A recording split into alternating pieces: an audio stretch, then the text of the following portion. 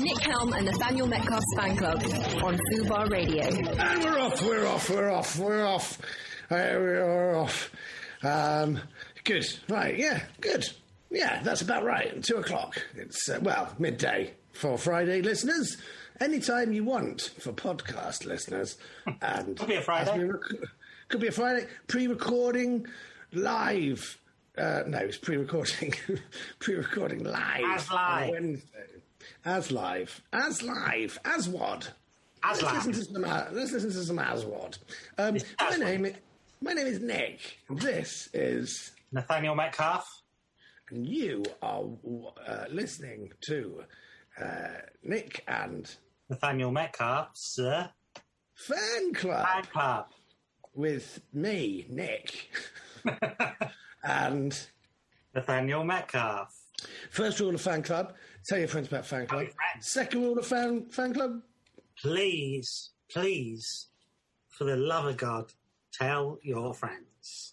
I think some people are actually telling their friends now. Yeah, I noticed it this week. I feel like after 2 and a bit years of just saying it every week in every single episode, I think it's finally got through to people that people are starting to tell your friends or telling their friends. Yeah, it was a good one. Keep it up. It was a good one last. That someone replied to one of your tweets about it and said, "Oh, I had no idea you did a podcast or something," and I was like. You're like, yeah, I mean, this doesn't work. Social media. It doesn't work. It doesn't work. Literally, tweet just naturally, tweet about it 3 or 4 times a week. Of course. Keep doing it. Because just because it comes out on a Friday and then it's re-released on a Monday or whatever, so that's 2 tweets straight away. So there's like 2 or 3 tweets a week. And nobody fucking it doesn't matter. Doesn't matter. Might as well just be fucking using smoke signals. It's fucking nothing. It's shit. It's Twitter shitter more like. Nice.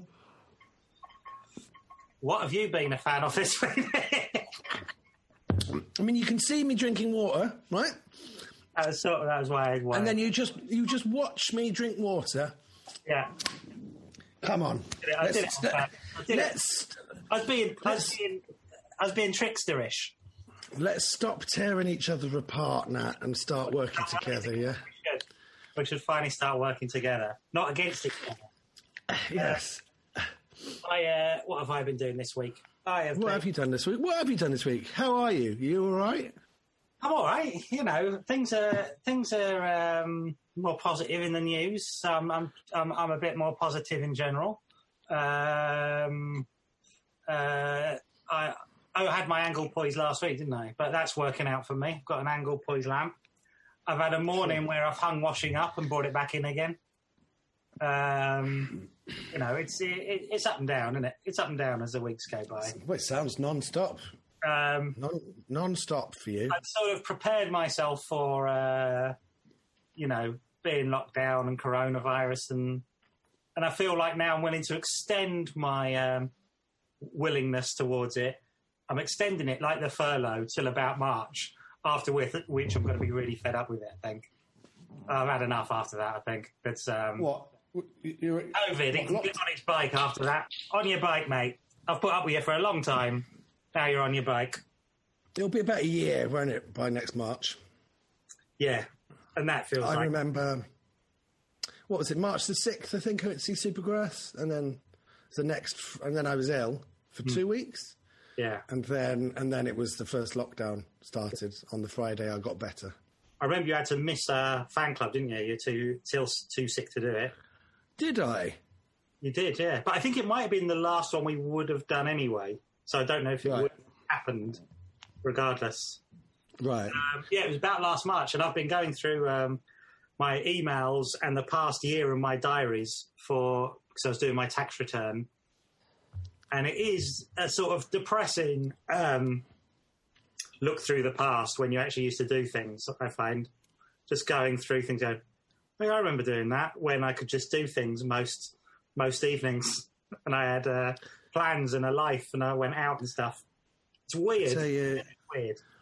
I really yesterday was the first time that I really, really missed going to the pub. And I was just like, I'd like to go to the pub and I would like to see a friend and go to the pub with a friend and have a drink. That is what I really wanted. And you can't do that. So it's sort of like, that was it. But I'm fine, you know. I don't know.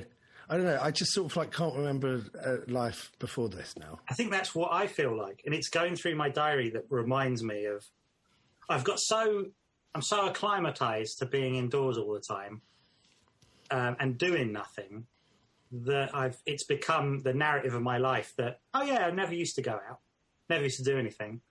And then it takes me going through my diary from last year and going, oh no, I was doing things all the time. Really busy. Yeah. Really busy. Yeah. And it's just stopped. And you go, oh, actually, I'd quite like that back a bit, thanks.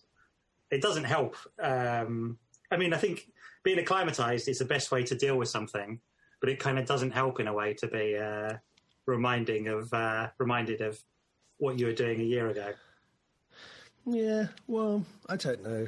I miss going to the cinema, and I miss going to the pub, and I miss just sort of like casual interactions, like you know, going for a meal or going to a restaurant or you know, going to the pub or something like that. Those are the things I miss that you sort of take for granted. But you should take them for granted because that's what, you know, that's what life is. Yeah. And it's interesting that they're the kind of quite little things in a week that you miss. There they are. They are the bits. The things you miss most are the things that seem kind of casual and you wouldn't even have thought about. Yeah. Yeah, I think so. Not the big things that you'd be like, oh, I remember when we did that big thing. It's not that. It's all just small. Just the ability to be. And I reckon once or twice a day I forget that and I find myself thinking, what am I doing tonight? I'll do that or something. And I'll completely forget that I'm not doing anything tonight or tomorrow night or the night after. And it's still like, it really hasn't caught up with my subconscious at all, which is still that everything's normal. And, you know, when my dreams are still in normal life, and I wake up and go, oh, yeah, well, that's busy in my dreams, doing all kinds. I think it's quite interesting that, you know, for a year or however many months, 10 months, 8 months, we have all been 100% responsible for our own entertainment. Do you know what I mean? It's like there's no, you know, it's kind of like if you don't do something interesting or fun, that's on you now. It's not like something will happen by chance. You have to sort of like organise it all. I don't know, but I tell you what I really struggle with is that I'm coming to the conclusion that I really don't like writing. I will write as a means to an end, and if I have a deadline, I can do it. And but it's the sort of thing like I want to make a short film or I want to make a series, so I will write it. You know, and I'm quite good at writing, but I hate doing it, and I don't know if it's laziness or what. But I was working with a friend on writing a script when we were allowed to see people, and they would come over, and I would sort of like pace around, and I'd sort of like fire out ideas and stuff, and then he would write it all up, and so that's like I miss working with people because I'm all right working by myself, but I hate it, and I hate working from home. So I like going to the Soho Theatre Cafe, writing there, or bumping into someone, and I like working with other people. And so when it's just me, the responsibility is all on me. I have found that very difficult, and I guess it's a case of kind of like just getting on with it. But I still find it very difficult, and my preference is to work with people. So I'm coming to that conclusion, but that's what I miss. I miss kind of like bumping into people, seeing people, all the socialising stuff. And then when it comes to work, I like working with people. But that's why I struggle with stand-up comedy, because it's so lonely, and you're on your own, and I'm good at it, you know. But it's the isolation and being on your own to do it is what I you know, like what I did last Edinburgh. I did my show and I did I Think You Stink, and my show was fine, but I had Aaron, who was my tech guy, and we just, you know, saw each other. You know, he looked after me, and we saw each other every day, and then it was less lonely, you know, because every day I would have someone to talk to and go, what do you think of the audience today? Do you know what I mean? You had someone with like a shared experience of every single show. I have James Hingley whenever I do Edinburgh, do my tech, and his main job, they're never particularly tech-heavy shows, but his main job really is to be in the same room so I can moan to him about the gig I've just had, so it's not in my head all day. That's exactly what his job is, really. Right. It's just, that's the main thing I want, is to go, I can't believe, or that was awful, and for him to say, no, it wasn't, or hopefully say that. Sometimes he might say, yeah, it was. He's also said, did you see those people who were talking all the way through? And I go, no, but now I know they were there. So that's good. And did you fucking see him, James? Because, you know, you could have told him to shut the fuck up.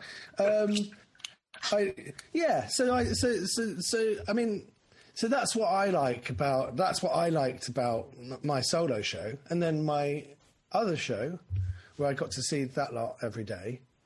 That was like the best. That was one of the best Edinburgh experiences I've ever had, because it wasn't solo stand up. It was kind of like there was a group of us, and we really struggled in Edinburgh with I Think You Stink. The show was great. We had I think we had something like 8 5-star reviews. Like, so, but we couldn't sell the tickets. Like, no one, you know, we were never more than like half full, except for one day when we were absolutely rammed. Like, it was a sellout show, and then nobody laughed, and it was just the quietest audience. And we'd come off stage in between scenes and stuff, going, they're the most boring fucking audience. Do you know what I mean? We weren't like blaming ourselves, because it was the same show as it was all the other days. But we'd come off and we were just like, fucking hell, what's the fucking point in turning up if you're going to just sit there? That came up at the Janet Varney one the other week we were doing, when I was saying that I did a sketch show one year in Edinburgh. I really enjoyed it. And at the end of it, I was a bit like, nah, I'd probably do stand-up now. But what I liked about it was that it was so supportive. It was almost too supportive, because you had a completely shared experience. Like, if it was a bad gig, it would feel fine. I didn't hate myself at the end of it. I'd be like, because there's 3 people going, oh, well, do you want to do you want to have something to eat? Well, when I was in my double act with Paul F. Taylor, we did Hellman Taylor. What year was that? 2008? 2008. Was it 2008 or 2009? 2008. That was the year. So I did I Think You Stink. I compared Comedy O'Clock with Hannah George and Katie Wilkins. And then I did Hellman Taylor, and I think I did something else, but I had like 3 or 4 shows, which, you know, when I did last year, everyone was like, you're going to do 2 shows? And I was like, yeah, I used to do 4, right? And then, because, you know, you just think, yeah, sure. Yeah. But me and Paul, the Olympics were on that year, and so we would fly up, but we were in this pub that was in the middle of nowhere. So we'd never get an audience. Or if we did, we'd get like 3 people in. But normally we'd just cancel and watch the Olympics. So we'd go to the pub for midday. I think it was a midday show. So we'd go to the pub, we'd meet up in the pub, and then we'd watch the Olympics for an hour, and then we'd go off about our day. But like, when we did do a show, we'd drive to Oxford to do the Oxford Glee. Or I think it was Jongleurs then. So we'd drive to Oxford, die on our asses, and then we'd get back in the car and drive home again. And we'd just talk about what a terrible gig it was. And then all of a sudden you don't take it personally. But if you are on your own and you go to Oxford, it's the loneliest train journey ever on the way home. But when you're with someone, it's kind of it's not that you've got someone to share the blame. It's like you've got someone to sort of like, discuss. Yeah, like and I think it doesn't feel like it matters when there's someone else there, because I don't think it does matter. I think when you're on your own, you make it matter. You make it more important. But actually, it's fine. You sort of tried your best. Didn't work out. They weren't on the same wavelength. You've gone home. It's fine. Yeah. But I think when you're on your own, it just becomes this kind of, well, that was awful. I don't know why I'm doing this. What have I done this for? It seems all the other times when that stuff worked must have been a mistake. But this audience have seen through it, and they can see the real... they can actually see it's terrible. Yeah. Well, that's it, isn't it? You've been found out. Yeah. But whereas when you're with someone else, because you've discussed it and you've planned it and you've done it before, you've got like a barometer to go kind of like, oh... yeah, well, we did it exactly the same as we normally did it, and it didn't work. Or we did it exactly the same as we normally did it, and it was really great. Do you know what I mean? Whereas when you're on your own, you're like, well, I must have done something completely different today. Yeah, exactly. I don't know. Anyway, so I don't miss gigging, but I do miss an income. When things are going to get back to normal, and they keep talking about it now, you've got these possibilities of vaccines and things. And yesterday I saw that the physicist Brian Cox is doing a tour that begins next October. And I went, well, he must know, right? He must have some idea. So that's isn't it? October 2021, an arena for Cox. Some theatre has tweeted that I'm performing in March.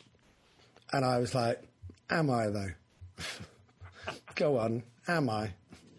Am I going to be there in March? We'll see. We'll see. Very optimistic. We will see. Possibly. Possibly not. We will see. Yeah. Anyway, so what have you been a fan of this week, Nathaniel? The thing I have been most a fan of this week is a Bing Crosby movie from 1944 called Going My Way. And it's one of the most wholesome, positive, joyful films I've seen in a long time. And Bing Crosby plays a progressive priest who gets assigned to a parish with an older priest. And nothing bad happens in the whole film. It's just there's peril, and the director almost makes it seem like there is peril about to happen, but nothing bad happens. It was great. I loved it. It was so... because this thing's oh, well, this might happen. It doesn't happen. It's fine. Someone might get hurt. Someone might get ill, but they're going to be all right. Someone goes missing. They get found immediately. It's mild peril, and it's so reassuring and nice. I'd recommend it to anyone in the Christmas season. And I became a bit obsessed with it. I generally thought, this is the best film I've seen in ages. And there's a sequel to it that came out the following year called The Bells of St. Mary's, where Bing Crosby plays the same priest who this time goes to a Catholic school that's run by nuns, and he meets Ingrid Bergman, who's the main nun at the school. And it's got this thing about what the peril is always is often someone...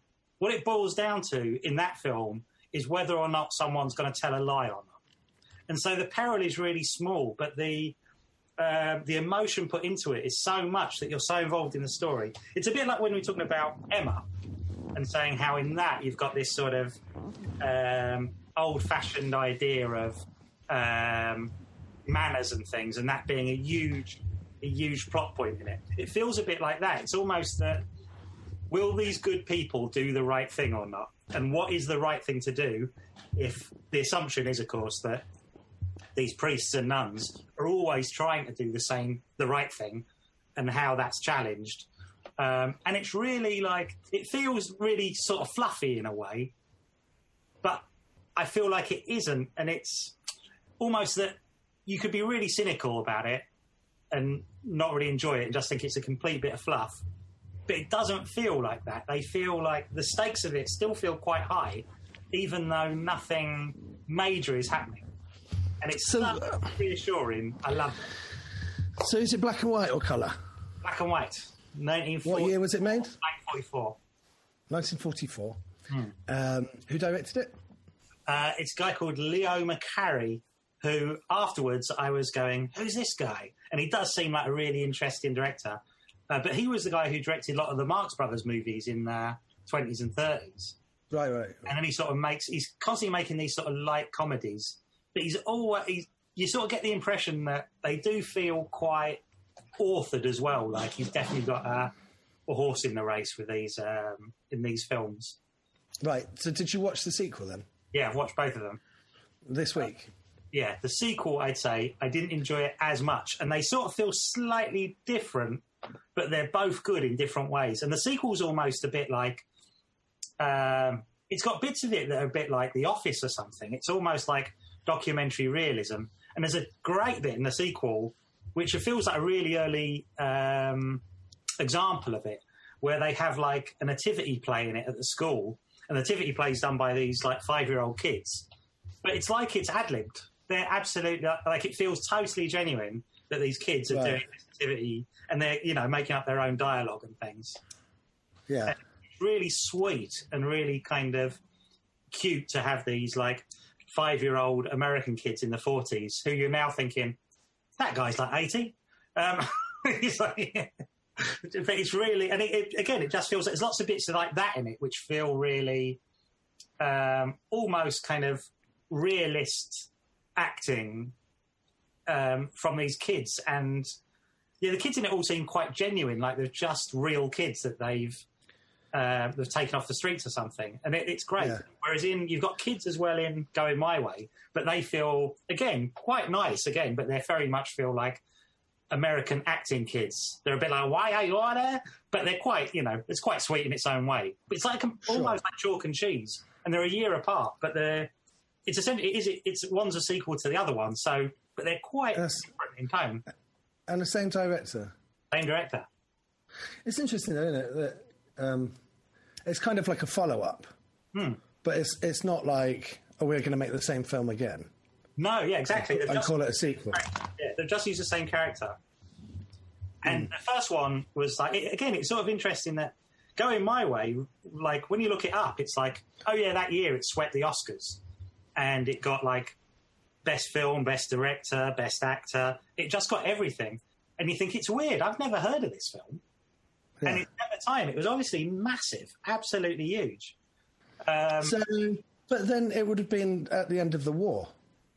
Yeah, well, it's sort of during the war, which is another thing of it, where you're watching it in that context, and there's things now that wouldn't sort of move you, but you really get put into that time period watching it, and there's bits where it reminds you at points that there's a war happening, and it's a bit like a bolt from the blue, and you go, oh yeah, and you think this must have been the experience of the people watching it as well, that it's a really fluffy thing and everything's fine.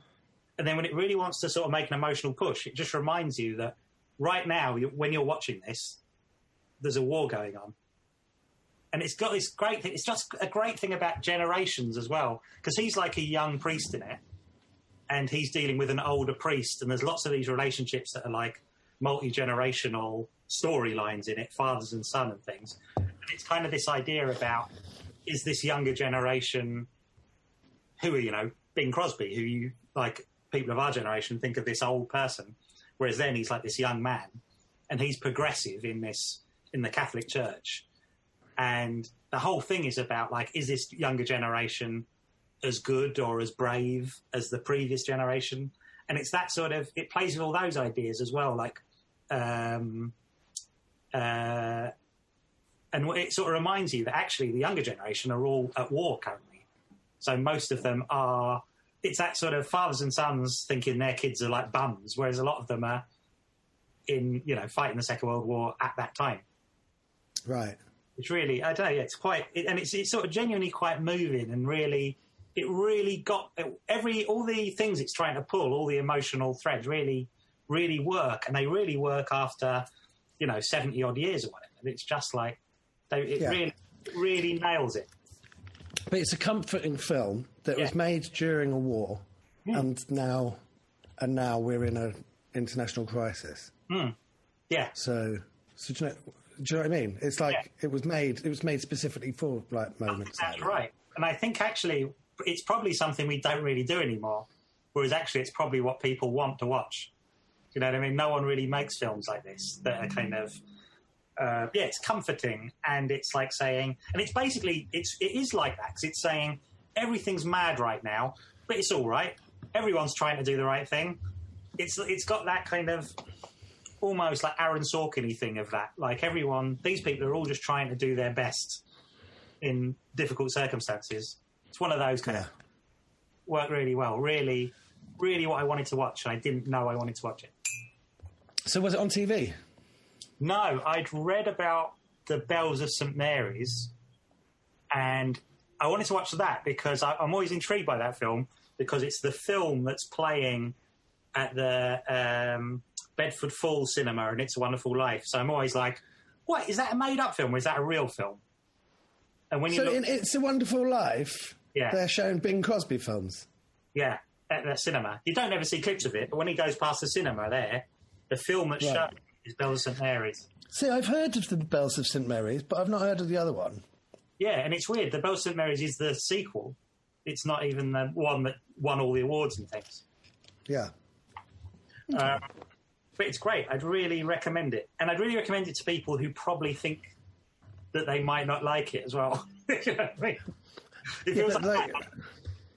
Who's not going to like it? I don't know. It just feels like... I always think saying something like, oh, watch this Bing Crosby film from 1944, and a lot of people would go, nah. Where it's great. Like, you've kind of made your decision before you've kind of... Exactly. Do you know what I mean? I think if you're open to it, you'd probably like it. Yeah. Nobody accidentally sits down and watches a Bing Crosby film. It's a decision that you've made. Yeah. And you did it twice. Yeah. But I think I'm the kind of person that would watch a Bing Crosby film. Oh, yeah. I mean, but I'd probably watch it if it was on TV or something. But it's a weird one for you to sort of like sit down and sort of like see. It was that really, just going backwards, that I sort of became a bit like interested in. I love It's a Wonderful Life. And actually, that's the closest film to both of them I can think of in comparable kind of movies. And if you like It's a Wonderful Life, you will like this film. Did you ever see The Majestic? No, I've never seen it. You've never seen The Majestic? Oh, yeah. It's not very good. Okay. But that's the Frank Darabont, Jim Carrey movie about... it's sort of like... I'm going to be a wanker now. It's like Martin Guerre. Or Summersby. Where it's like a guy that comes along and he's mistaken for someone else. And then he opens up a cinema and it changes everyone's life. But the thing about The Majestic, which I was very, very, very fucking excited about, is that Bruce Campbell is in it as a B-movie actor. Weirdly, that's the thing I knew about it. It's like, I was so excited about it. And then when you actually eventually see the film, it's kind of like, oh, it's this. I think when it came out, I remember being quite up for it. And I think when it came out, everyone was like, nah, it's no good. It's not, it's not that it's no good. It's just, it's aiming to be that feel-good, It's a Wonderful Life type thing. But it's sort of like, it's a bit jaggedy. And it kind of like, or maybe it's too like sentimental, like it's trying to do a thing, and you can see like all of the moving parts to it, where it's kind of like, and now we're going to make you feel emotional, and you can see like the workings of it as you're watching it. And I wondered that watching these films, that are we able to make these films now? Or is the audience too cynical? I don't know. So it made me think there's no reason this wouldn't work for a modern audience, almost with a virtually identical script. It just was like, this is like really, it feels really solid and like mainstream and everyone would like it, I think, and you wouldn't really need to change much about it for it to work for a modern audience, I think. But what films... They will. I can't think of an equivalent film that's like it. Well, like Forrest Gump.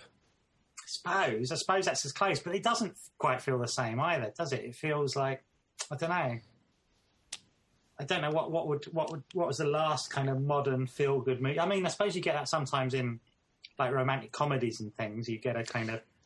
They do make them, but they're normally really, really, really low budget and probably don't have a wide theatrical release. You know, you don't kind of get those big star-driven kind of like feel-good films anymore. That's normally like indie films that do that. But it's like stuff like, do you know what I mean? It's kind of like they've been. This is going to be like quite a dated reference, but it's stuff like Little Miss Sunshine, where you go, it's a feel-good family. Do you know what I mean? It's also you're never going to make like a feel-good international Oscar-winning smash hit bestseller about a Catholic priest. Yeah. In this day and age, it's sort of like it's outdated. It's too quaint. Yeah. Even then, it feels like it's, you know, it's one of those things that reminded me. You go, oh yeah, I forget there was a time you'd make a film about a Catholic priest, and it'd just be about this guy who's trying to do his best, and he's a nice guy. If there was any film about a priest now, you'd go, but that's grim, because there's just like if the priest is the main star, you think, oh, I bet that's a grim movie. I don't want to. Yeah. To buckle up when I go and see that one. I have to be. Well, did you watch that Paul Schrader film with Ethan Hawke? What's it called? First Reformed. Yeah, that is great. It's really good. It's great. I just because it was sort of like it was about a priest, and I was just kind of like, it's not really my sort of thing. I don't really want to watch a film about a priest. And then I watched it, and yeah, it was great. Really enjoyable. But I watched it ages ago, and maybe I'm misremembering it. Good. I mean, I've heard only good things about it. I mean, yeah, I kind of really enjoyed it. It sort of takes you in a place. You know it's taking you down a place where you don't really want to go, and then it takes you there, and you're like, fucking hell, wow. Like you feel sort of exhausted by it by the end of it. So that's the sort of films they make about priests now.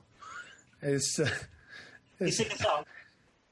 Say that again? Sing a song at any point? Does he sing a song? Yeah. Not really. Okay. No. All right. No. But speaking of singing a song, lovely. Why don't we play a song and then we'll carry on talking in about 4.5 minutes' time. You're really good at this, Nick. This is such good work. Thanks. We're working together. Jenny said when she was just 5 years old, there was nothing happening at all. Nick Helm and Nathaniel Metcalf's fan club on Fubar Radio. And there you go. That is the new Alice Cooper single, Rock and Roll, from his upcoming album, which is released in February, called Detroit Stories. Yeah. And I think it's fucking awful. It's a Velvet Underground cover. So it was originally written by Lou Reed, and I didn't know that when I first heard it. I was just like, "What?" So I've got a nasty feeling that Detroit Stories is going to be a cover album. Because why would you release this as a single? So I think it's going to be a covers album where he's covering like all Detroit bands. So like Iggy Pop and stuff like that. I've got a feeling it's kind of, oh God.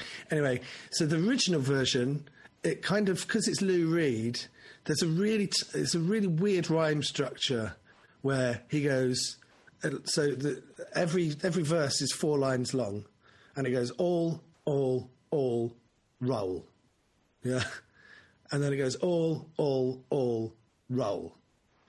And you go, well, all and roll don't rhyme with each other, right? But the way Lou Reed sings it, he sort of like masks it a little bit so that it kind of feels like... Oh, you've gone. And I think I've gone. Oh, no, you're back. I think his voice is great on it, but I just think... And then the chorus, it's all right, it's all right, it's all right. I mean, he's reviewed his own song. It's kind of like... well, it's okay... But I think it's sort of like, I'm such a huge fan, and he's got such a great sense of humour, and when he writes songs, you know, they're a real treat to sort of like get a new Alice Cooper song And so it all feels like a bit of a waste that he's releasing cover versions. Maybe it's because of lockdown and that he hasn't. He's been finding it difficult to be creative in lockdown too. But I don't know. Anyway, not going to go on loads. I'm not going to bash him. It's not a bad idea to do a cover album of Detroit-based people, because it's that's a rich scene you could mine with that, I think. But I wonder what he's going for as someone who's like, I mean, maybe the aim of an album can just be to do an album for the sake of it, and maybe there isn't any higher purpose to it. But I do wonder where he's at in his career, what the purpose is to do an album like that, really. I think he's constantly sort of trying to sort of explain or put a stake in his legacy and where he's from, and he's trying to kind of like he always goes on and on about John Lennon was a really big fan of mine. He thought Elected was his favourite song. And it's kind of like, it doesn't really mean anything if you're telling that story yourself. Do you know what I mean? And it's kind of like, so he's always trying to constantly say, oh, I was with that group. So I was kind of like with John Lennon and Keith Moon and Mickey Dolenz. And it's kind of like, so he's always kind of, so I think that while he's doing kind of like this thing, he's kind of saying, I'm in the same bracket as Iggy Pop and Lou Reed. And I think so. That's kind of what he's doing. That, though, and I think also I don't think he's a maligned singer by any means or artist, but I do think he's got much more to him, as you've demonstrated, than I would have thought. And it's not like he's never someone I disliked, and I always liked him, and I always liked to see him interviewed, and I always liked his hits. I thought they were always a lot of fun. But he has got a lot more going for him. And I think, in the time when I wasn't really aware of him, that he really is like, you do, going through his albums and things, you do go, oh, that's really interesting, or that doesn't sound like what I imagine an Alice Cooper song would sound like. But also, it's sort of difficult to... The context of it is that in 1975, he was the biggest star on the entire planet. Like, there was no one bigger than Alice Cooper. Like, he was, so it's kind of difficult to put that in context, because in the 80s he was kind of like, he was like suffering from like substance abuse and alcoholism and drug abuse, and so it's kind of like he disappeared for a large period of the 80s, and then he sort of like came back at the end of the 80s, and he never he had Poison and stuff like that, but he never really kind of like reclaimed the biggest star on the planet status. So it's kind of like different. And then he only released like I think like 2 albums in the 90s, and then he sort of like did a live album. So he didn't do anything. He did like, I think Hey Stupid was 1990 or 1991, and then Last Temptation was 94, and then he didn't do anything until Brutal Planet in 2000. So it's kind of like, I guess it's, but then he's chasing something then, isn't he? He's trying to play music. He's trying to play the modern music that the kids like. I guess by that. Well, that's because that's what we had last week. Natalie was saying that it sounded like Marilyn Manson, and you go, yeah, because Marilyn Manson was really big when he released that album, and he was trying to do like an industrial metal album. But like in the 70s, he was the guy that was inventing stuff, and then in the 2000s, he was sort of chasing what other people were, and also in like he did like a new wave album in the early 80s. Which was kind of like, well, that's what's big at the moment, new wave. And he did sort of like some punky stuff, and you kind of like, well, that's what's big at the moment. So he was sort of like chasing the trends. On Korea and find that that's basically what they've done as well. Most people have done that. Sure. It's like when Cher started using vocoders. The vocoder. Anyway, so that's that. So what have I seen this week? I watched on Friday the 13th. Oh, yeah. I watched the Friday the 13th remake. Oh, yeah. How was it? So that was 2009. I think it's such a good idea for a remake.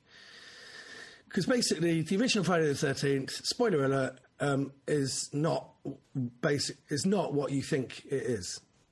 So So the killer in Friday the 13th, the original, is Mrs. Voorhees, Jason's mum. And Jason doesn't really become like a main character until Friday the 13th 2, where he wears a sack over his head. And then in Friday the 13th 3, that's when he finds the hockey mask. So it's kind of like what you think of, you know, for the layperson as, oh, well, Friday the 13th is a franchise about Jason Voorhees with a hockey mask. That doesn't really come about until the third film. So as a remake, what they've done is they've gone, right, well, we'll just take what everyone knows about Friday the 13th. So there's teenagers, and they all do drugs and have sex, and they drink beer, and then they all get murdered by Jason Voorhees. And they sort of like, they do, the first film is like a flashback right at the beginning, and then the first section is him wearing a sack over his head, and then they introduce the hockey mask. And so you kind of like, it's like everything that you know about the Friday the 13th films all rolled into one, and we're kind of trying to make the ultimate Friday the 13th film. Mm-hmm. Now, it is shit. So that's the problem. Yeah. You know? To be honest, when you said it, I thought that's how you'd do the remake. You'd do it exactly like that. It's a really clever, good way of doing the remake, because you go, right, we're not going to remake a specific film. We're going to remake the vibe of what you think a Friday the 13th film is and kind of do it. Now, the problem with it is it's fucking lazy. And but it's really weirdly structured as well, because basically they do a pre-credits sequence where there's a group of teenagers that go to Camp Crystal Lake to find some marijuana and sell it, right? And so you've got like five teenagers, 6 teenagers. They all go camping, and then they all get killed. And it's 25 minutes, and then after the 25-minute mark, the title comes up and it says Friday the 13th, yeah? So basically what they've done is they've shown you that you can make a Friday the 13th film from beginning to end in 25 minutes. And then the bulk of the film, for the next hour and a quarter, is that again, only slower, over an hour and 15 minutes. And so it's just kind of like, you go, well, you haven't taken, you know, you've shown us what we think a Friday the 13th film is in 25 minutes. And then for the rest of the film, what you should do is you should subvert that and do something completely, like, crazy, because for all of the fans of the franchise, you've kind of scratched that itch. You've seen kind of like what a Friday the 13th film is, and now you can kind of like do something different. But they don't. They just do it again. And it's kind of like, all right. And then there's stuff like Jason Voorhees has got a house, and he's got an attic, and in the attic he's got like all of the bikes and stuff that he's collected from all the people that he's killed over the years. And you go, that's kind of like a nice idea. And then he's got like the sack over his head, and then somebody punches him and the sack comes off, and he's just about to put the sack back on his head, and then he moves something and he sees a hockey mask in his attic, and then he puts that on, right? And it's kind of like he just finds it in his attic. And then about 20 minutes later, there's a scene where there's a guy that's got all this sports equipment, and he picks up a hockey stick and he starts like playing with a basketball and a hockey stick. And you go, well, surely you should have put the hockey mask with all of that stuff, introduced that earlier, you know, and then he could have taken the hockey mask from there. But what you've done is you've kind of like, you haven't made any connection. There's not like an iconic moment where he finds the hockey stick. You know, introduce a character that's obsessed with hockey, have them wearing a hockey mask, right? And they're playing the hockey mask, and then Jason goes to attack him. He hits him in the head with the hockey stick. He pulls the hockey stick away, and the sack comes off his face. He sees Jason Voorhees, shits himself. Jason Voorhees gets the machete, cuts his head off, right? You see his head with the hockey mask land on the ground. Then he picks up the head, throws it in a bin, and then the next thing you know, he puts the hockey mask on. And then you go, right, I just made that up. Do you know what I mean? And that's better than what's in the film. And so you've got this film where you've got, like, you know, a bunch of unlikable characters that are all basically there just so that they can get killed in creative ways. And there's no story. It's literally 6 people go camping, and they get killed one by one. So there's no story. So all that you're looking for. Jason is different in a way, because he's not particularly. I don't think Jason is particularly scary when you compare him to like the other, you know, supervillains. So I don't think he's particularly scary. So what you've got is he's basically your hero, right? So you've got this film where the bad guy is the hero. You're meant to hate basically all of the good guys, all of the kids. You're meant to hate them and basically just be waiting for them to all get killed. I think there's one really good death in it, and then all of the others are just sort of like just generic. So you go, well, why are we watching it? Because you knew you had the benefit of having 11 Friday the 13th films before you made this. You knew that it's all about the kills, and they're the most boring, generic kills. There's one really, really good one, which is funny and grim. There's a woman underneath a jetty, and he stabs her in the head, and he pulls her out, and she's topless, and then she slides off the machete, and she sort of like bobs back into the water. It's funny, right? But that's it. And so it's kind of like, well, what's the point in making this film? Because you've got one job, which is to kill your cast of teenagers, and it's done in such a generic, boring way. And there's a bit when they're having a fight in a garage, and they do a shot of a circular saw, right, in the garage that's kind of like a power tool thing, and that doesn't get used. And then they're all in the house going, well, where's that guy gone? So someone goes out to look for him in the garage again. They do another shot of the circular saw, and they never use the circular saw. So it's kind of like, well, all right, okay. But then also by that account is it would have taken like 40 minutes for them to notice that the guy was missing. So the guy goes back, so his mate goes to the garage to look for him, and Jason's what? He's been waiting in the garage for 40 minutes for someone else to turn up. It's like, why is Jason just hanging around in a garage? And then there's another bit where they introduce a wood chipper, and it's kind of like, you go, right, well, someone's got to die in the wood chipper. And then they don't. Nobody dies in the wood chipper. And you go, well, what's the point in introducing a wood chipper? You know, everyone's going to leave disappointed because you've shown a wood chipper and then nobody gets killed by the wood chipper. So the next day... They did it as a joke, where you introduce something and then deliberately make a big point of not using it. Yeah, but the alternative with what they actually end up doing is kind of like, basically Jason has a chain wrapped around his neck and it gets sucked into the wood chipper, and the wood chipper stops working just as he gets to the... Do you know what I mean? So it's like they set it up and then they don't do it. And so it's kind of like... It's just sort of lazy, and it's kind of really sort of a wasted opportunity, because you go, you've done it almost the perfect way to do it, but you've kind of like you've messed it up in the execution. So on Saturday the 14th, I watched Halloween, the original Halloween, and I never really go back to that. I'm a huge John Carpenter fan. But in a way, Halloween is kind of like, because there are so many slasher movies, it's kind of like, I always feel like Halloween, because it's the first one, it's like almost quite tame by comparison to all the others. So I never really go back and watch it that often. But I rewatched the original Halloween, and it's everything that Friday the 13th isn't. It's kind of got a good story. You've got Dr. Loomis, who's like a compelling main character. You've got Laurie Strode, who's great, you know. So you've got Donald Pleasance and Jamie Lee Curtis, who like your main characters that you care about.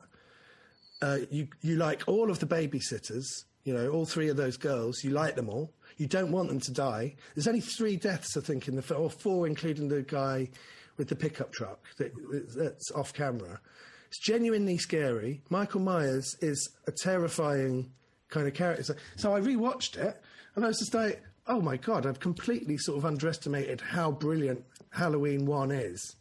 And I absolutely loved it. I'm not a big fan of slasher movies, really, but I love Halloween.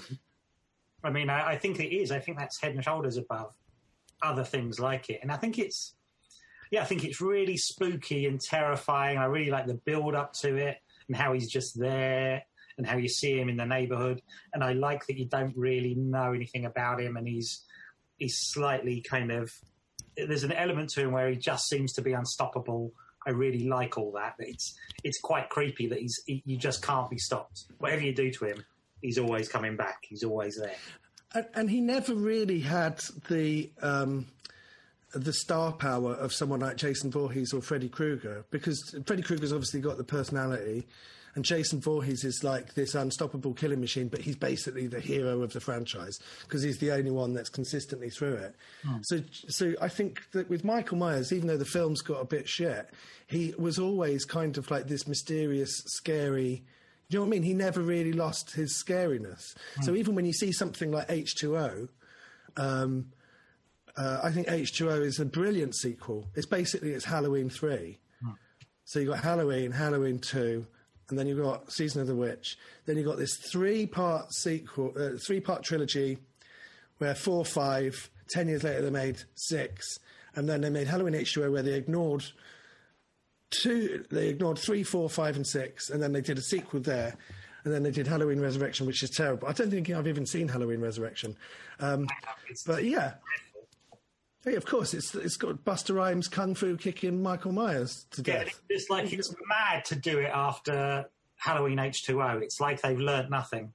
It's like they absolutely nail H2O, and then they make a sequel to that, which is appalling. Anyway, the original Halloween, amazing. I also watched Doctor Sleep, but that is, I mean, it was so boring, and it's bonkers that you're watching it going, this is a sequel to Stanley Kubrick's The Shining. How are you doing a sequel to Stanley Kubrick's The Shining? How are you doing a sequel to that? It's also based on the Stephen King book, and Stephen King hated the film. So it's just it's really crazy, but it's also I did not like. I'm confused because there seems to be director's cuts and all sorts, and it's like I don't even know what the one is I'm supposed to watch anymore. I'm confused. It was 2.5 hours long, and it just went. It felt like it was a mini series. It was just like it went on and on and on. Anyway, do some fan mail. We got Brian. Brian Johnson's here. How you doing, Brian? I'm all right, thank you very much. So, dear Nathan sidekick, cheeky. I recently rewatched A Hard Day's Night, one of my favourite films, and it got me thinking, what's your favourite acting performance from the pop star musician Adam Aldgate, East London? What is your funny for it? Adam from Aldgate in East London. He's quite close to me, is Adam. Not far. We haven't got time for you to do this now. Answer the question. I really like Adam Faith. I've been watching Budgie on Talking Pictures, and I was just saying today, what a great actor Adam Faith is. Oh yeah, did you ever watch Love Hurts with Zoe Wanamaker? Yeah, I loved it. Yeah, I loved that. That's always like a reference point where you go, it's grown-up TV. You know, when I was pitching Elephant, I was like, we want to make something grown up, like Love Hurts. Yeah, I like that. Of course, Alice Cooper plays Freddy Krueger's dad in Nightmare on Elm Street 6, but that is a rubbish film. So I wouldn't say it's my favourite. Oh, but like Alice Cooper in Wayne's World, that's a really great scene. But it wouldn't be Alice Cooper. I don't know. It's funny, Richard Lester was going to make The Three Musketeers with the Beatles. It was originally, I can't remember who was, maybe it was Ringo that was D'Artagnan? Yeah, it's got to be Ringo. It's got to be Ringo that was D'Artagnan, right? Well, I kind of think George is the younger one, isn't he? So maybe they'll get George as the younger...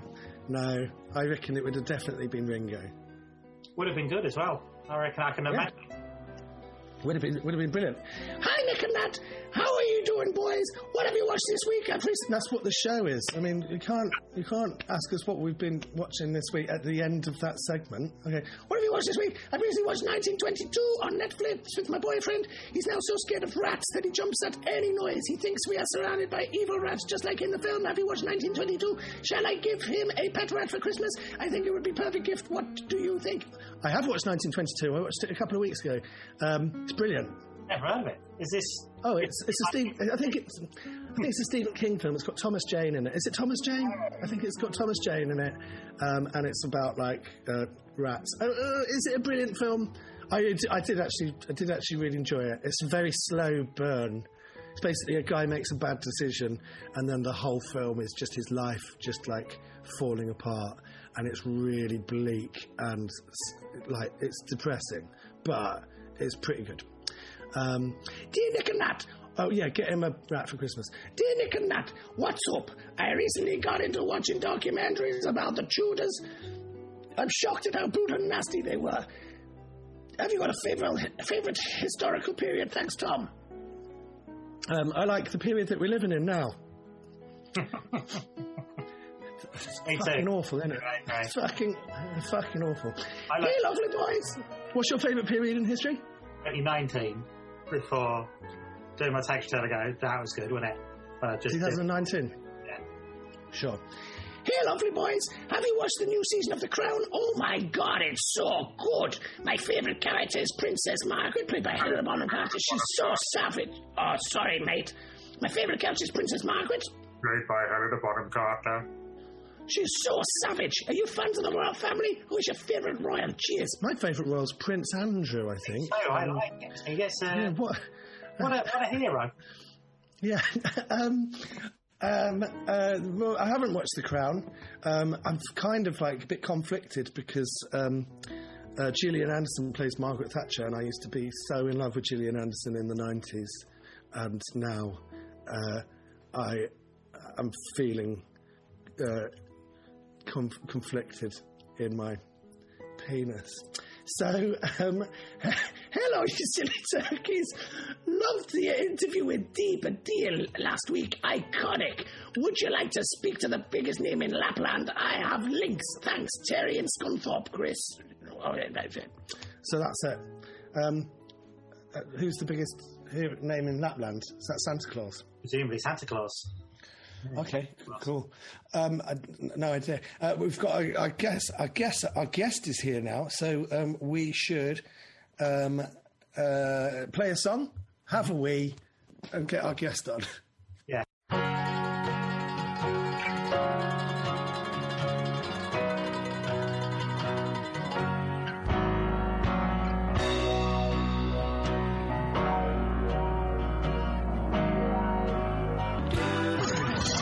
And Nathaniel Metcalf's fan club on Fubar Radio.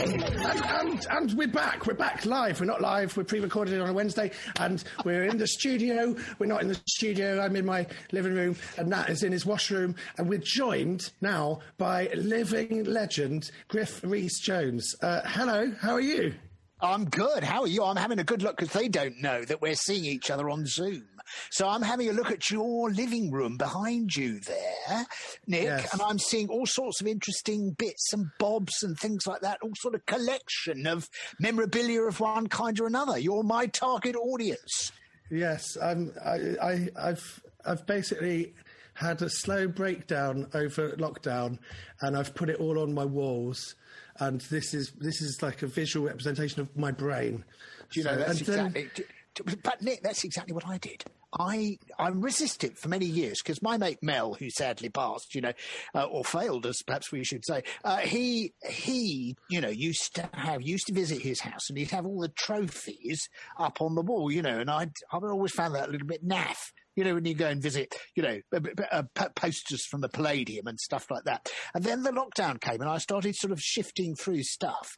And like a crazy man, I thought, well, look, what's the point of having it in a cup? I might as well stick it up on the wall. And now I've got a room in my house which is just like a very bad representation of a wasted life in the 80s.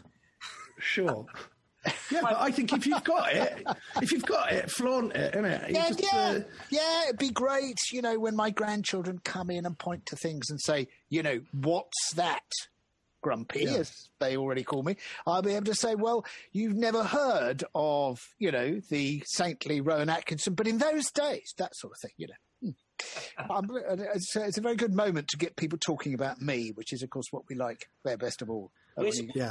Brings us very neatly to the main things to talk about, which is your celebrity bottom drawer auction that you're organising, which is that, isn't it? Isn't it things that you've sort of had lying around? Is that the idea? Oh, did you notice the link there? I hoped it wasn't that obvious. Yes, no, I have, yes. I've done because one of the things that I did clear out, that's sort of what happens to me. And people of my age, if you're like me and you start, the whole point about lockdown was spending too long in this house with nothing to do, finding myself going into cupboards and going, look at all this junk.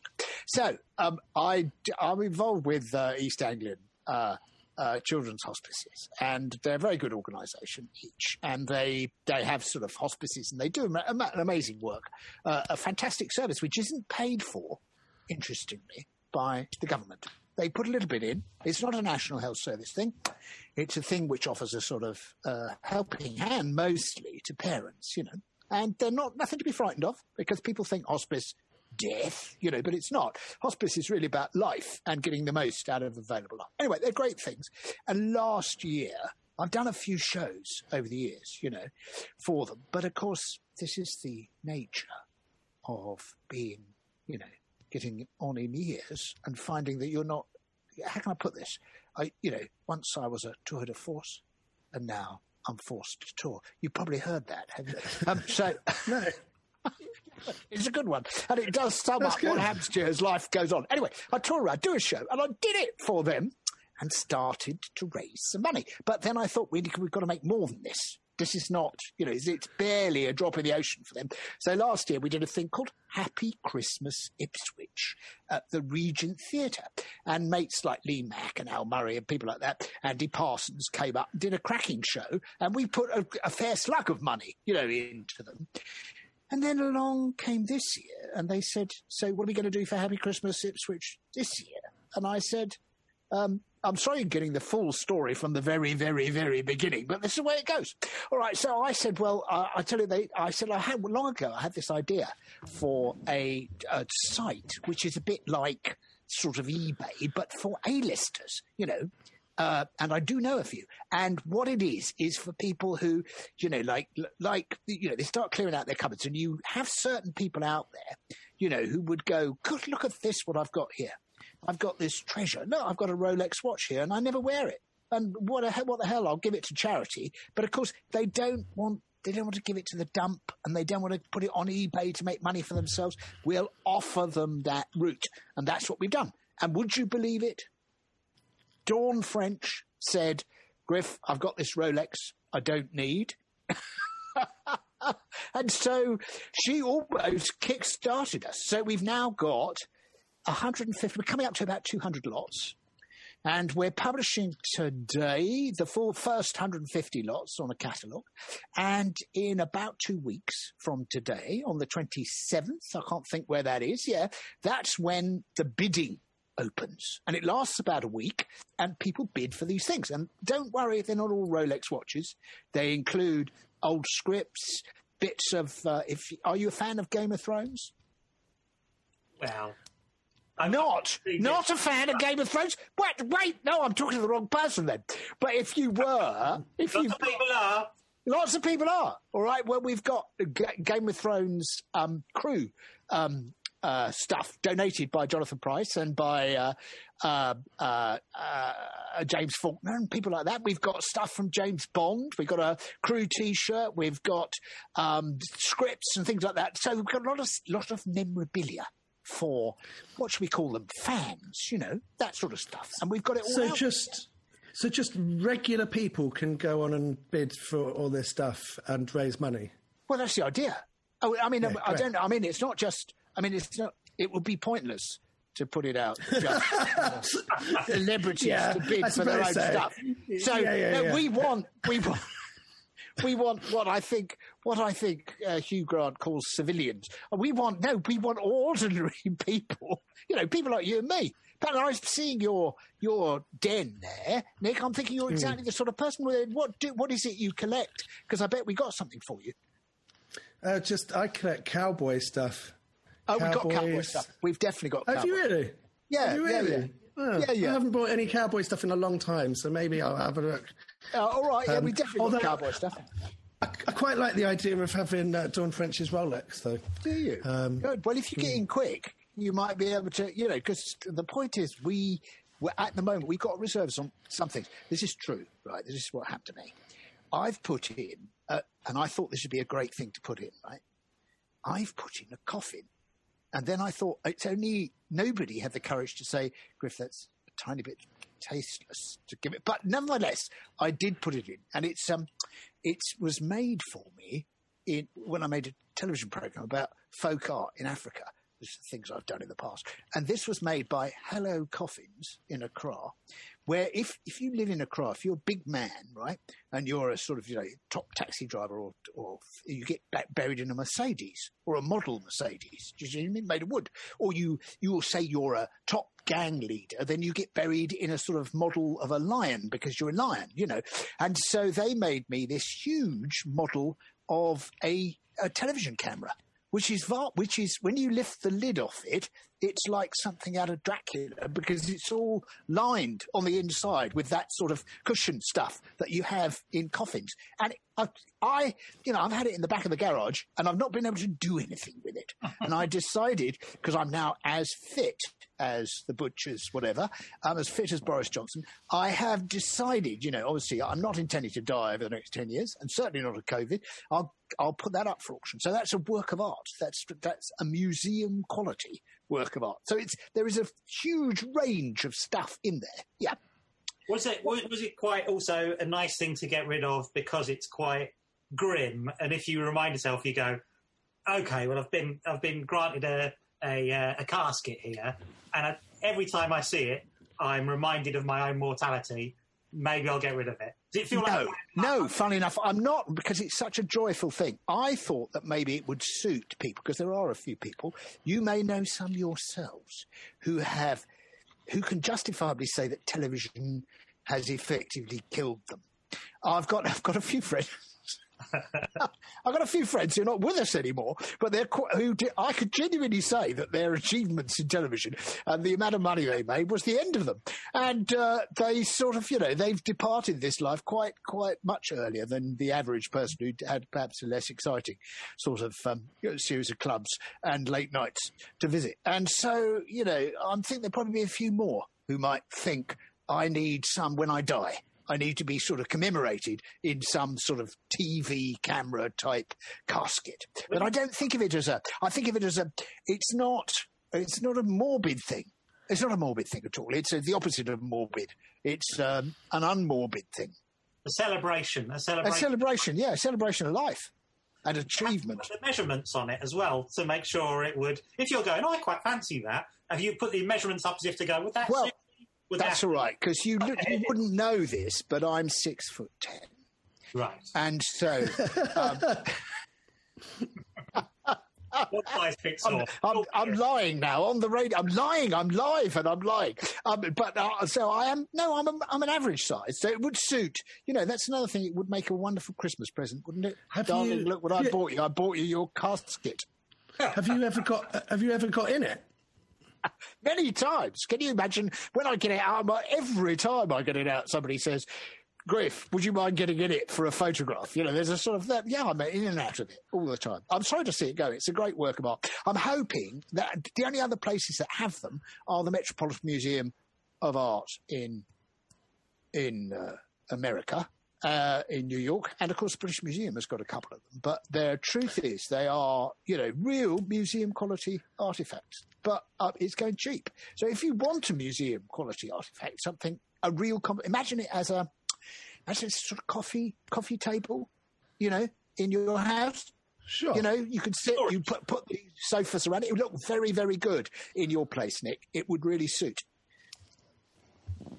I don't know if I've got any room, but yeah. Well, sure. you shift things about a bit. Yeah, sure. All right. I'm being lazy. Yeah, absolutely. I think a coffin would look great in my living room. It would be great. Are you a fan of Rod Stewart? Who isn't? Of course, Rod has given us a buckle as well. That's good off a belt. And are you a fan of what Pink sort of Floyd? buckle? Well, I don't know I have yet to see the buckle, but this is what happened. Is we sent a note to Rod and said, "Sir Rod," and said, "Have you got anything for us?" And he said, "Yes." And then he went all coy about what it was going to be. And apparently it's a sort of handmade buckle for a belt that he has worn in public on a few occasions. So we're overjoyed. Because I was just wondering, are you looking at you? Which sort of do you go when you play music on your show here? Now, forgive me, I haven't been listening earlier. So, do you favour the Rod Stewarts or the sort of more the Pink Floyd type things? I only play Alice Cooper songs. Right. I've played a different Alice Cooper song every week for 2 years. Yeah. Oh, right. Okay. Well, I'm a big fan of Alice Cooper, but he hasn't given me anything. But what about Jerry Dammer? Jerry Dammer's given it. Andy Fairweather-Low, Eric Clapton. Are you a fan of Eric's? Sure. Well, there we are. Then you must get on to my site. We've got a lot of Eric Clapton memorabilia for sale. What have Pink Floyd donated? Well, Nick Mason's given me a couple of drum heads, from because he's the drummer, and as you may remember, Nick, in the heyday of Pink Floyd, he didn't just sit down by a drum kit. He sat down by a cage fighter's sort of enclosure, an arena of drums. So he's got a fair number of drums, and he started spreading them out. And Rick Wakeman has given me a keyboard, which he used during the 80s. And so we've got quite a lot of the old, what I would call the rock and roll toenails, sort of. Not toenails. I mean, what I mean is, how people love to get stuff which has been touched by the... Sure. I mean, Brian May has donated 2 of his lurid shirts, which he's worn. Oh, right. That Rick Wakeman I can tell this. Just listen to that. That's that's the noise of being impressed. Oh, do you get? Did he? Is it affordable stuff, or is it just a bid? Is everything? Are there reserves on things, or is it quite? There are reserves on a very, very few, very, very expensive things, which we don't want, because I used to do. I raised a lot of money for the Hackney Empire, and I've always been involved in this business of sort of, don't know why. Once you do one, you do tend to get sucked in. But so, because this one is online, this auction, it's all online. So you go to celebritybottomdrawer.com and you find everything you need. But I've done a lot of live ones, and there, when you do those, I remember I was doing one, and Damien Hirst had given us one of his spots pictures, that sort of thing where he does spots all over the place. Mm-hmm. And we looked it up, and it was worth, it was worth a lot of money. And when we came to auction it, we were worried, because sitting in our audience, Hackney Empire and all that, were a lot of, not extremely wealthy sort of supporters, but supporters. And we noticed that there were 2 guys sitting in the second row, luckily, who were dealers. And they turned up in order to get the Damien Hirst at a rock-bottom price at the Hackney Art Auction in order to flog it on and make a quick buck. But I was canny to them. I could do this, because I've done so many, I could do this sort of taking it off the wall thing, where you pretend to have got a bid off the wall in order to push it up. I did that. I bought it myself by accident. Anyway, but that's you have to be careful with these things. But what's great about this is we've got a company called Bidin who are doing it all for us. They're very experienced, and they're giving it all their services for free. So there's no buyer's premium, there's no seller's premium. There's nothing extra. What you bid is what you bid, and if it wins the item, that's what you get the item. Okay. And one of the things you're giving away yourself is a Mont Blanc pen that you got from work you did at Hackney Empire, right? That's right. Yeah. Well, what happened to me? Right, was this is a genuine bottom drawer. I'm going through my bottom drawers, thinking I've got to give something here. What else have I got? Started to open all this, and in the drawer this is 20 years ago when I raised all this money. The company in Mont Blanc came and presented me in a big award ceremony with a sort of big, huge, rather ornate fountain pen with sort of silver twiddly bits, naked silver lady on it. And I was really impressed by this, but of course I put it in the drawer where it's been ever since. And I thought, I wonder how much this is the sort of thing. This is in my bottom. I never used it, not even to write a thank you letter to them, to say thank you for giving me this award. I thought I better have a look at it, see what it is. So I went online. It's a very interesting place to go, and discovered that there it was, valued at £7,000. Wow, for a pen. So and there are apparently out there collectors of fountain pens. Well, this one's brand new, still in its case, unused. So you've never used it? No, never used it. So You can't tell us what it's like to write with a £7,000 pen. I can't. I can tell you what it's like to hold it in your hands and be gifted it. Right. But it's such an amazing thing. And I looked at it and I thought, now, this is the point where you go, shall I donate this? Because if I donate this, I could sell it. This is the typical dilemma that I wanted to get into celebrities for. The dilemma is, if I embarrassingly put it up for sale and Mont Blanc find out about it, do you know what I mean? They go, but we gave that to you for, not for you to make a profit, but for you to treasure. And I have treasured it for 20 years. And I have to say, I've never even knew, I couldn't even remember it was there until I was clearing out now I've had a look. There it is. So it's time to re-gift it. And it goes, it'll all serve the cause. That's the point. It'll serve the cause. That's true. I've been given gifts that I don't really want, but I've kept them because I've been given them, and you're frightened that someone will find out. This is sort of the perfect solution. All I have to do now is become famous enough to be able to give them away for charity. And it's the perfect solution of getting rid of stuff you've been given. You don't have to worry, because if you give it to us, it'll make you famous. Is that how it works? So you can be celebrated for having given. I have to say, even worse than that, mate, is the stuff which somebody's given which has got your name written all over it. I've got some sort of quite unpleasant woodwork which has been presented to me when I've arrived, like Prince Charles on some television programme. And they presented me with a lovely sort of plate with my name made of wood carved on it, saying a present from so-and-so. And you feel, that can't go to a lot, because it will work its way back to these people eventually. They go, look, there's that plate. And he bastard sold it or gave it away. So, yes, it is exactly serving that. And one of these people is Tom Hollander, who is a travel watch that was given to him by Tom Cruise. And I wondered, would Tom Cruise mind if he found out that Tom Hollander I'm glad. Do you think he would? Well, I think this is the get out, isn't it? The fact it's for such a good charity means that if he has a problem with it, he can't, in his head, he'd have to justify that, wouldn't he? So be able to say, well, actually, it seems a bit weird that you've given something away that I've given you, but given that it's for such a good cause, yeah, I'll let it go. Yeah, and he might even go, which one was that I gave it to? He was in that film. He might indeed. He might do that, but you're quite right. And, of course, under those circumstances, I'm rather hoping, very much hoping, in fact, that they kick up a fuss. Because then we'd make the front page of all the newspapers in the country and people would rush to try and acquire it, wouldn't they? So that's, I see there's no such thing under these circumstances, because what he's also given, and we have to be very careful about this, very quiet, he's also given us his working copies of Pirates of the Caribbean, which he was in, right, the scripts.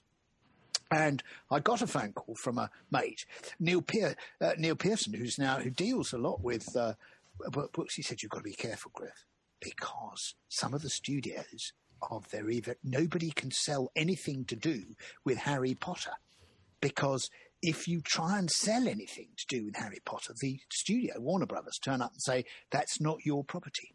It's our property. It's Warner Brothers Harry Potter. So you are not allowed to sell that or do anything with it except give it back to us.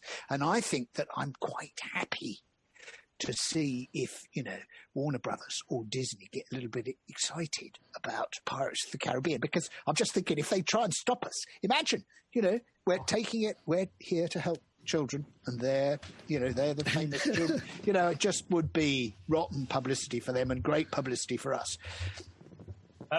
And the thing I thought you were going to mention there, it says here that Tom Hollander's also given a pair of pants. Is that really the spirit of the auction, or is that, has he basically donated a booby prize?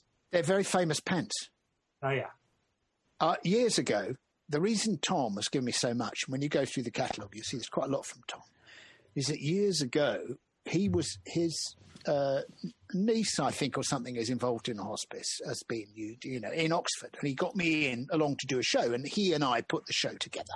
And it was great. And we had a lot of fun. And we said, but I ran the auction at this thing. It was in the Oxford Playhouse. And one of the things that I'd been given to auction was Jude Law's shirt that he wore in Cold Mountain, the film. And I got up on stage and I said, have a look at this one, everybody in the audience, because I have to say to all of you sitting there, you girls, that he's a method actor, Jude. He never took this shirt off in the entire time that he was in the film for 3 months. And it's here. I'm holding it at arm's length, and here it is, this shirt. Now, what am I bid for this extraordinary Jude-infused artifact? And they went mad, and I sold it for $4,000. And it was just a great moment. And we passed it over and I said, Jude, you're in the audience. He was in the audience. I said, would you mind stepping up here to acknowledge? And he came and sort of gave a wave and sort of, and I said, will you sign it for and he said, yeah, of course. And I said, I can't help noticing, Jude, that you're standing there. And you are wearing a shirt at this very moment. And we have a very disappointed underbidder here who nearly bid 4,000, but only went as high as 3,500. Would you possibly take off that shirt you're wearing? And he did. In a very gentlemanly, cavalier way, took off his shirt, bare-chested, handed over the shirt he was wearing for a further 3,500 smackers. That's what, that is, I'd like to see that happen at Sotheby's, wouldn't you? Where they say, oh, here we go, we've sold this, Rick, look, just behind under the table here to you nearly bought, we've got another one. It'd be awkward if Tom Hollander then had to remove his pants that he was wearing and hand them over to... Well, as I say, that's why we're online. But I have thought, we could try now, via your radio programme, we could try going out to all, the hunks of a certain age with a certain following of ladies and say, come on, hunks, give us your... match Tom Hollander's bright red Y-front kecks with something, as useful and as sought after, and we'll have a special sort of collection of a gentleman section in the auction, of, Hugh Grant's underpants and hunks, Tiffins, hunks with trunks. Exactly. I think there'd be a big demand for it. I can imagine we'd start to really do what I want to do, which is raise an inordinate sum of money for our cause. I wonder, though. I don't know. Pants feel like they're a step too far. I don't know if you want second-hand pants, do you? Well, they're very well washed, these particular... I should have said that. That's probably where they're... They're not as valuable if they're clean, surely. They're very maybe not. Well, people can imagine. I mean, we can get. I'm sure Tom, who's very willing, will wear them again if that's what somebody really, really wants. And who gives a rundown of some of the celebrities who've donated? Who gives a rundown? Mm-hmm. Where can you mean? How can you find out? Yeah, or I know, I've just got a list in front of me. I know you've got Kate Blanchett. What has Kate Blanchett donated? She's given us a rather nice... Do you know Carol, that movie show? I love that movie, yeah. She's given us a little box of mementos from Carol, including a script and some photos and stuff like that. All very lovingly put together. I love it, yeah. Lovely stuff. And you've got David Walliams, Davina McCall, Dawn French, Michael Havers, Nigella Lawson, Tom Hollander, as we said, and obviously many more that I haven't got in front of me. No, well, that's good. I can give you... This is the great thing. If you want to have a psychological look, say you want to visit the site just to see what sort of junk do these celebrities think they can perpetrate? What can they force on the world? That's another good reason for visiting the site. And if you genuinely go and look at it, this is the point, and it goes, I don't want any of this clutter. Why on earth would I want, one of Anita Dobson's old dresses? I know what I'll do. I will just bid for nothing, which you can do. So you can just bid in order to get absolutely nothing. Or you can bid for a new table at one of the hospices or something like that. So you don't, you can leave money, as it were, as opposed to, yeah. And was there anything that turned up that you got the impression that's just something you wanted to get rid of? Do you ever something turn up and go, oh, hang on, that's just a bit of junk that you're trying to clear out? No, only my stuff. The rest of it was surprisingly difficult to winkle out. Was that how the idea struck you for a celebrity auction? Well, I did move house during lockdown. I did find myself going, God, what a lot of stuff we got here. So yeah, there was an element of that. Yes, there was. And the other thing that's currently happening, you've got Griff's Great Australian Adventure, which is, which is on, I believe, ITV4 doing hour-long versions. Yeah, and doing a shorter version. Yes, humiliating, isn't it? How do you feel about that? So, if you like it, and what happened is they put out 3 of them. They put them out just when COVID started, so everybody missed them because they were rushing around the TV trying to find stuff about. And then they've had a long pause. They've had to think about it. They put out the other 3, and but the longer version started on Monday. That was me. I spent 6 months down, and I thought this is it's what you want. My age. You want to work, nothing could be better. You work in the summer over here, and then you go over touring around Britain on my never-ending tour, and then you go over, do a little bit of a tour in Australia, which I've done as well, New Zealand, and then you do a couple of television programs over there where they still love you, Griff. They still love me over there. So it was great. I made these for ABC, and they were huge hits on Australian TV. That's why, ITV had put it on ITV4, whatever that is, because they were already such huge hits on Australian TV. But did you get paid twice then for doing a short version and a long version? Have you been in the business a long time? So that you didn't get paid twice? That's a shame. No, it is a pity. Yes, it is a pity that the way they've worked they've worked it out. These television companies, they are surprisingly difficult to get to pay for things that you do for them these days.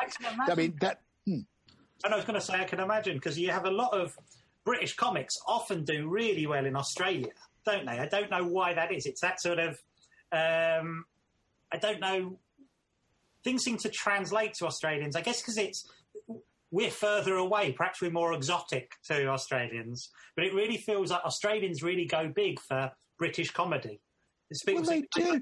They do for some, and they do for, of course, Australian TV shows quite, and has done in the past, much less these days, because, an Australian actor these days, does a few years working in Australian TV and goes straight to Hollywood. That doesn't happen to British actors anymore.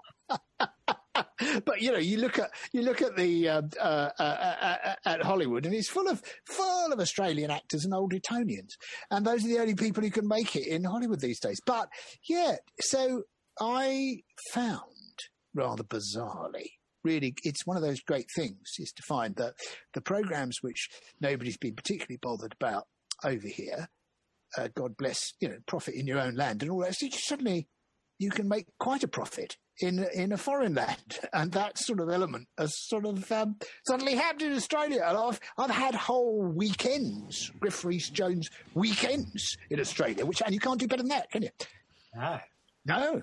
Were you touring Australia a lot in the sort of 80s and 90s? Was that? I have toured Australia. I did tour Australia, yeah, me and Mel. And New Zealand, which is slightly even more complicated to go to New Zealand, because when we first went to New Zealand, it really did. It was, it did shut at about 5 o'clock in the evening. It was quite a weird place to go to. I'm not knocking New Zealand. People, we've had a lot of New Zealand, how wonderful they are at coping with COVID and all that, and the fact that when I was there on tour, 18 months ago, whatever it was, they reached the population of 5 million, New Zealand. So I think people might be unaware that they are the size of Great Britain with a population of 5 million. And that's one of the reasons why fighting off COVID was not really so difficult for the New Zealand. I'm not knocking what they did. They're very good at it. But, and they used to, when I first went to New Zealand in the 80s, television itself finished at 10 o'clock. It was quite weird if you're on tour, because you imagine you do the show, come back, switch on the telly, to just relax for a little bit, and it was just there was nothing on at all. But that's what New Zealand, well, of course it's not like that at all anymore. I think it goes on till midnight now. I think I love being in New Zealand, so I've done New Zealand and Australia, but I'm really big. Mel and I were really big in the 80s in Finland. Why do you think that is? I don't know. We never found out. Well, We just- interestingly, I think we get our biggest audiences apparently in the iTunes charts. We're very big in Malta. Really? Oh, That's yeah, where yeah. you... Oh, it's a big place, Malta. People don't realise how huge it is. And Finland, similarly. I wish you luck in Finland. We suddenly got a call from the Finnish government.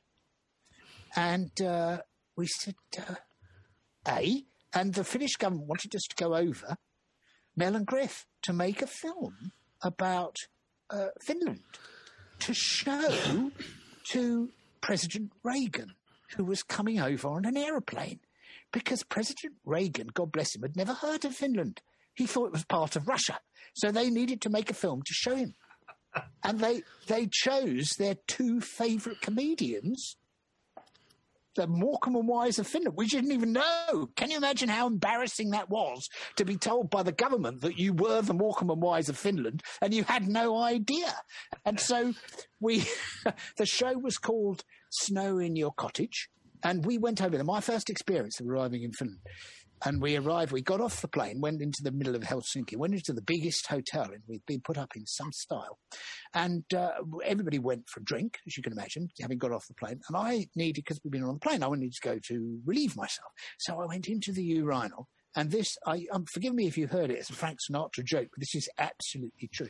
I'm standing at the urinal, and the man there are two types of Finns. They're really big Finns, like the Finnish stoker, who's always, locked in the boat when the boat goes down, and they have to that's the Finnish stoker, and the little sort of elf Finn. And this was a Finnish stoker bloke. He was huge. He was about sort of 6'6", and he was micturating, and he saw me, and he suddenly went, "Oh my God! Oh God! Hey, everybody, look!" and turned and started peeing all over my shoe. Hey, look! Who it is? It is Griff! It is Mr. John Sausage! And everybody in the urinal stopped, coming to hug, and I'm bursting. I'm one of those people who can't easily urinate, with other people too close to me, especially if they're hugging me from all sides. So this was a great thing. Really great. So what was the film? Was it feature length or was it like No, it was quite short. Mel played a modern Santa Claus, and I was unfortunately just the interviewer, So, but we went all over Finland, sort of, taking pictures of things of Finnish achievements. And so it was played to President Reagan, who doesn't, I believe, have a long focus in those days, a lot of attention. So it was actually it was only about 10 minutes long. But after we made it, it was extended a bit and then shown on Christmas Day as Finland's principal entertainment. They see, people don't realise what stardom can bring you, what delights. And you'll be able to go to Malta, you two, and play the Malta Isolde one day. That's a very exciting prospect, I think. Yes, yeah. I would like to go to Malta. Can I just say, in lockdown, I have watched. We didn't know that you were going to be a guest until last week, but in lockdown, I watched Morons from Outer Space. Did you? Good I Lord. bought it on What possessed you to do that? I bought it on DVD, and because I'd never seen it, and I really enjoyed it. Well, I tell you, there's a funny thing about Morals from Outer Space, right? We came out, we made this film, and after we made it, the British press said this was the worst film ever made. I mean, there was a sort of pride in having been told by people. One critic said, "Die before you see this film." Isn't this fantastic? So, I mean, I went into sort of me and the director, Mike Hodges, is a very famous director, Mike, because he, made Get Carter and things like that. I mean, we just went, and I have never seen it again. I was so embarrassed by it. All right, we never saw it. So then, 2 years ago, right, I get a phone call a year ago, phone call from the BFI, the British Film Institute, and somebody who works for the BFI said, "We are doing a series of books, whole books, on great cult films that were disastrously misunderstood at the time that they came out." And I said, and we said, we'd like to do more on From Outer Space. I said, no. All right, I don't know who you are, but please stop ringing this number. I don't know how you found this number. And this is what happened. And so they had a special showing for long-term cult fans in the Prince of Wales. You know, the Prince of Wales in the middle of London. And Mike, who's a very, very dear man. He's a really great bloke. I had to ring him up and say, Mike, it's like, I mean, I think a documentary could have been made about this, couldn't you? Mike, you're never going to believe this. But you know that film we made so long ago, which was universally panned? It's now apparently... It's apparently not bad. But the truth is, we had to sit there and watch it. And it's not bad. I mean, it's got some very good gags in it, but it's a bit of a mess, really, in places. Not because of Mike, but because of us writing it and throwing in, little bits. But there are some very good gags in it, aren't there? I like the gag about walking around with a salute thing where anyway, I can't... I mean, there's another good gag where we are watching a riot outside the house.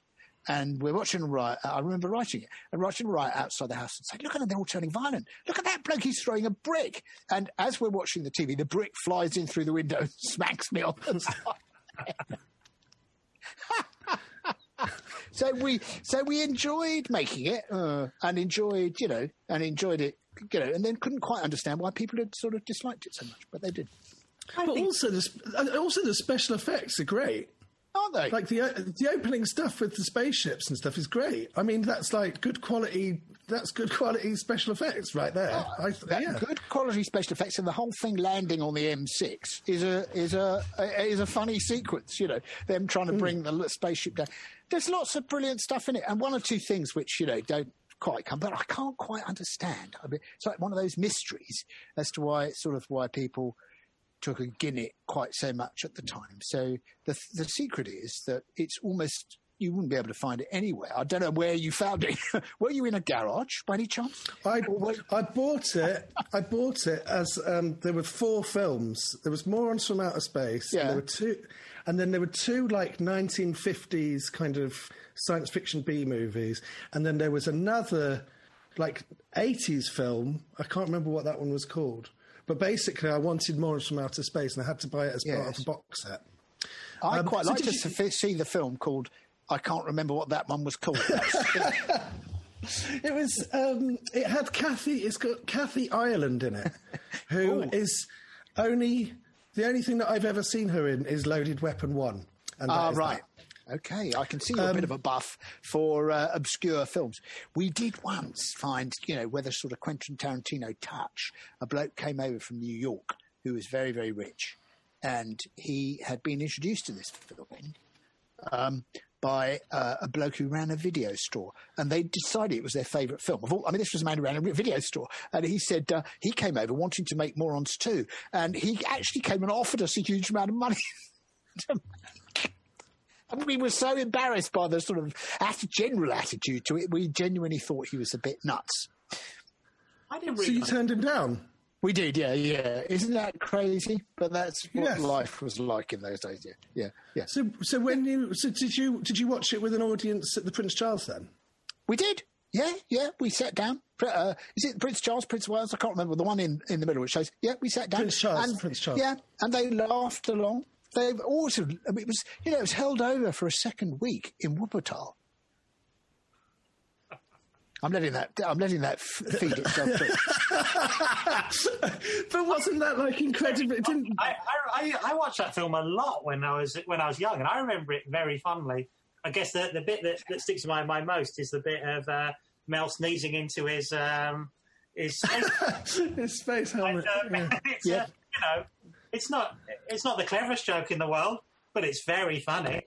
Yeah, exactly. It's full of crude jokes, that nature. But the point is that for those who haven't yet seen it, it's too late. Because by all means go and see it now and tell me that I was a genius for having written this film. But it's too late, quite honestly. They should have told me that just after I'd finished it. And I wouldn't have said, I never want to do that again. And I could have made a whole section of more, But, that's just the way it goes. Sure. I suppose you had Wilt as well, wasn't that? That was a kind of Oh, Will, yeah, that was I remember. Yes, so the two outings into the film world were a little bit, and then for a long period I had a very good sort of turnaround as every film. This is one of those strange things that happen to you. I'd have directors, quite aggressive director, who said, I wanted to offer me a part in his film, and any virtually bad film that was being made, somebody would come to me and offer me a part. And I said, well, unfortunately, I can't do it. I've tried to be in all these bad films and have small parts in them. And he said, oh, no, you've got to be in this. And I said, why? And he said, well, because there's a bloke who puts the money in it. He says, you've got to be in it. And I never found out who that was. But for a while, there was somebody who was putting money into bad films on the basis that one of the qualifications was that I had to be in them. I went to see you in Wind in the Willows when I was younger. Oh, yes. What was that like? Well, that was a mysterious show as well, because it was a Christmas show. And so we kicked off to do it over Christmas at the National Theatre. And what I remember about doing it was the sort of agonies of the way that the National works in repertoire. Have you done a lot of work in the theatre? I've done a bit of work in the theatre. Yeah, well, you understand the principle that bringing yourself up to a peak for the opening night. And sure. That was quite an exciting thing with a lot of, there was a lot going on. There was that thing we called the Poppadom, which went up and down and round and round. There were, there was no speech I delivered as Toad, I like to think as the star of the show. There was no speech I delivered which didn't have 1,000 bunny rabbits running about the stage playing violins and generally distracting from me. And I remember talking to her because Nick Heitner was an old mate of mine. And I said, Nick, would you like me to wait with this speech, until the bunny rabbits have sort of settled down? And no, Griff, no. But it's just there's a whole orchestra playing over. No, Griff, no, just. So all my speeches were tended to be delivered with any number of distractions going. And so I did this whole thing, and we worked very hard to get ourselves up and running the show. And then, as is the way with the National Theatre, they suddenly they said, "That's it. We'll see you in a week's time." So you open the show, and then they put in another show. Do you know what I mean? To occupy that space, and you go home for a bit of a holiday, and in order to forget all those last-minute instructions, and then come in and try and pick it up a week later. It was quite bizarre. And people used to say to me, sort of months and months later, they'd say, "What are you up to, Griffin?" I said, "Oh, I'm in the Wind of the Willows at the National." They say, "That's a Christmas show." And I say, yeah, I know, but it was doing so well, they just kept it going. So I was still doing it in June of July the following year, getting ready to do it for Christmas again. But you see, that it had Terence Rigby in it. Do you remember Albert the Horse in it? No, he pulled the carriage, Albert the Horse. He only had about four lines. Right. And Terence had been in Zegcar, so he's a very, very experienced, older, sort of slightly gruff northern actor. And a brilliant actor, and I learned a lot from Terence. But he would start, and the same note would come. Nick Heitner would gather all the cast together after each rehearsal. He'd say, "It's going absolutely marvelous. Terence, you're so funny as the horse. It's absolutely funny. Your lines are brilliant," because they were Alan Bennett type complaining lines. But he said, "But we need to move a little bit more quickly.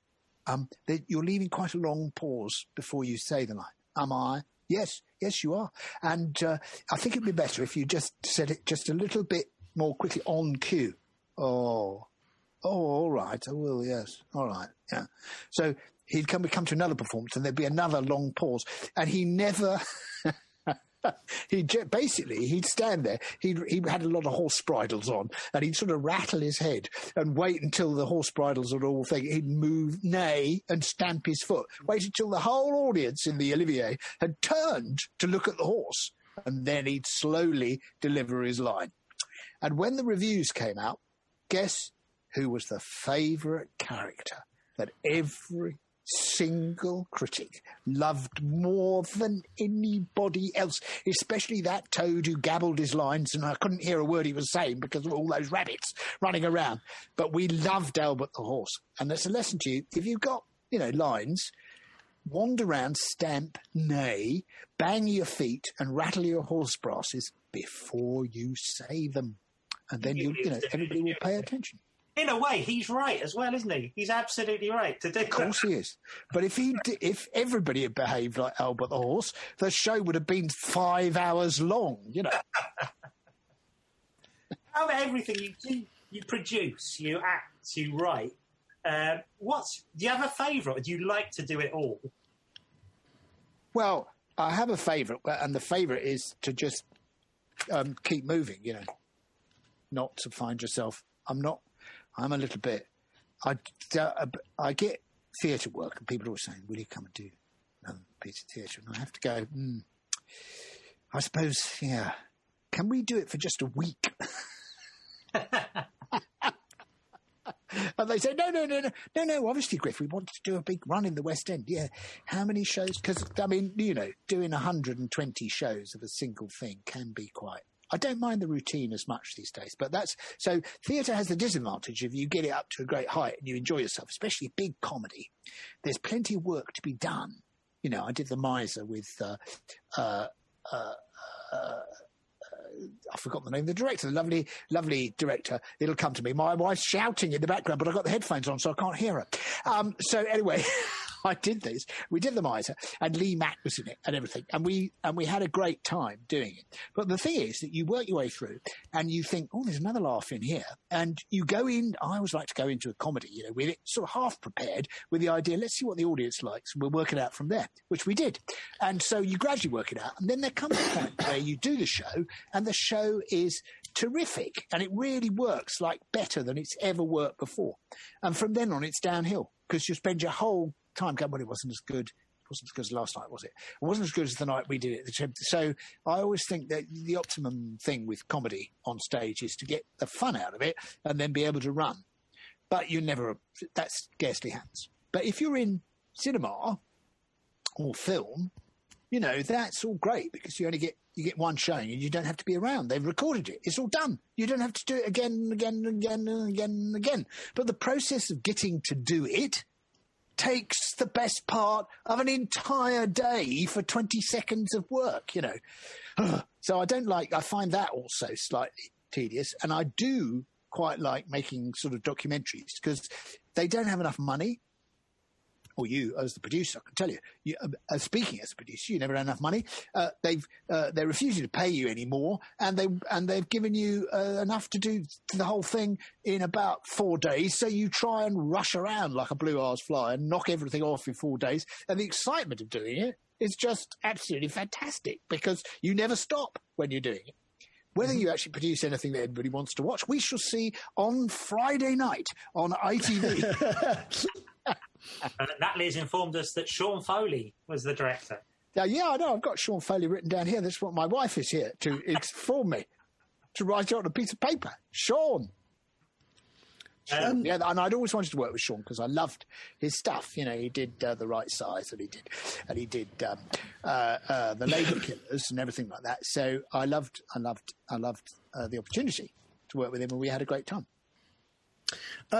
We have come to the end of our time, but we have time for a game. So we're just going to go. You've got Celebrity Bottom Drawer that people can go online and bid for. The lots that they've got. So I'm just wrapping up. And You've also got Griff's Great Australian. I thought this was the game. ITV4. No, this isn't the game. I'm going to hand you over to Nathaniel now. Nathaniel, play the game. Griff, this is the game. The game is called Better or Worse, and you have to say whether the next person is better or worse than the person before, and you score points based on my own opinion as to whether they are better or worse. Oh, right, good. Okay, I like this. Yeah. Beginning with Telly Savalas. Yes. But is Al Capone better or worse than Telly Savalas? Worse. Worse, he is worse. Is Al Pacino better or worse than Al Capone? Al Pacino's better. He is better. Sir Trevor McDonald. Is Sir Trevor McDonald better or worse than Al Pacino? Worse, I'm afraid. Is it in the high cards? Yeah. Ronald McDonald. Is Ronald McDonald better or worse than Sir Trevor McDonald? He's worse. He is worse. This is easy, this game, yeah. Colonel Sanders, better or worse than Ronald McDonald? Well, better, I think, yeah. He is better. Yeah. Better or worse than Colonel Sanders? I missed it. Who? George Sanders, better or worse? Oh, far, far, far better than Colonel Sanders. Yes. Yeah. Bing Crosby, better or worse than George Sanders? Worse. Better. No. George Sanders is unbeatable in all his films. Just fantastic. You're wrong. You're wrong. You've lost the game. Vinnie Jones, better or worse than Bing Crosby? Vinnie Jones, worse. Worse than that, yeah. But he's very good, Vinny. I like him a lot. I think he's great. But there are very few. But if you have to go, you're reaching high. It's not the game. It's not the game, Griff. Not the game, Griff. Shirley Bassey, better or worse than Vinnie Jones? Shirley Bassey? Better, I think. Better. Gandhi, better or worse than Shirley Bassey? Better? No, this is not. It's like, I have to say, they're of equal status, surely. I think I'm going to give him the edge. I'm going to give Gandhi the edge. Are you? Right, okay. He doesn't sing as well as Shirley does. No. But it's not. It's just better or worse. He wears dresses, but he doesn't look as good in them. Is that it? Is that it? Have you done 10? Right, so you have scored 8, Griff, which means that you're not as good as Jen Brister, Thomas Coombs, Jason Manford, Zoe Cladani with 10, David Baddiel, Ken Cheng, Harry Hill, Luke Morley with 9, but you are as good as Susie Dent, Charles Eston, Eddie Hearn, David Hepworth, Magical Bones, Samantha Morton, Matt O'Kine, Miranda Raisin, Chris Stark, Stu Whiffen with 8, and you're better than James King, Henry Normal, Janet Varney, Johnny Vegas with 7, and Gary Delaney with 6. So you've gone about average there, but yeah, you did very well. You did very well. Very, very well. I brought it on myself. I know what you were fishing for, but I wasn't going to be bullied by you lot. Thank you for being our guest this week. That's all we've got time for, guys. Thank you very much for listening. Keep your fan mail coming in, and we are now welcoming Griff Rhys-Jones to the fan club. Clubhouse. How sweet. Thank you very much. Thank you so much. All right. Goodbye, everybody. Stay safe.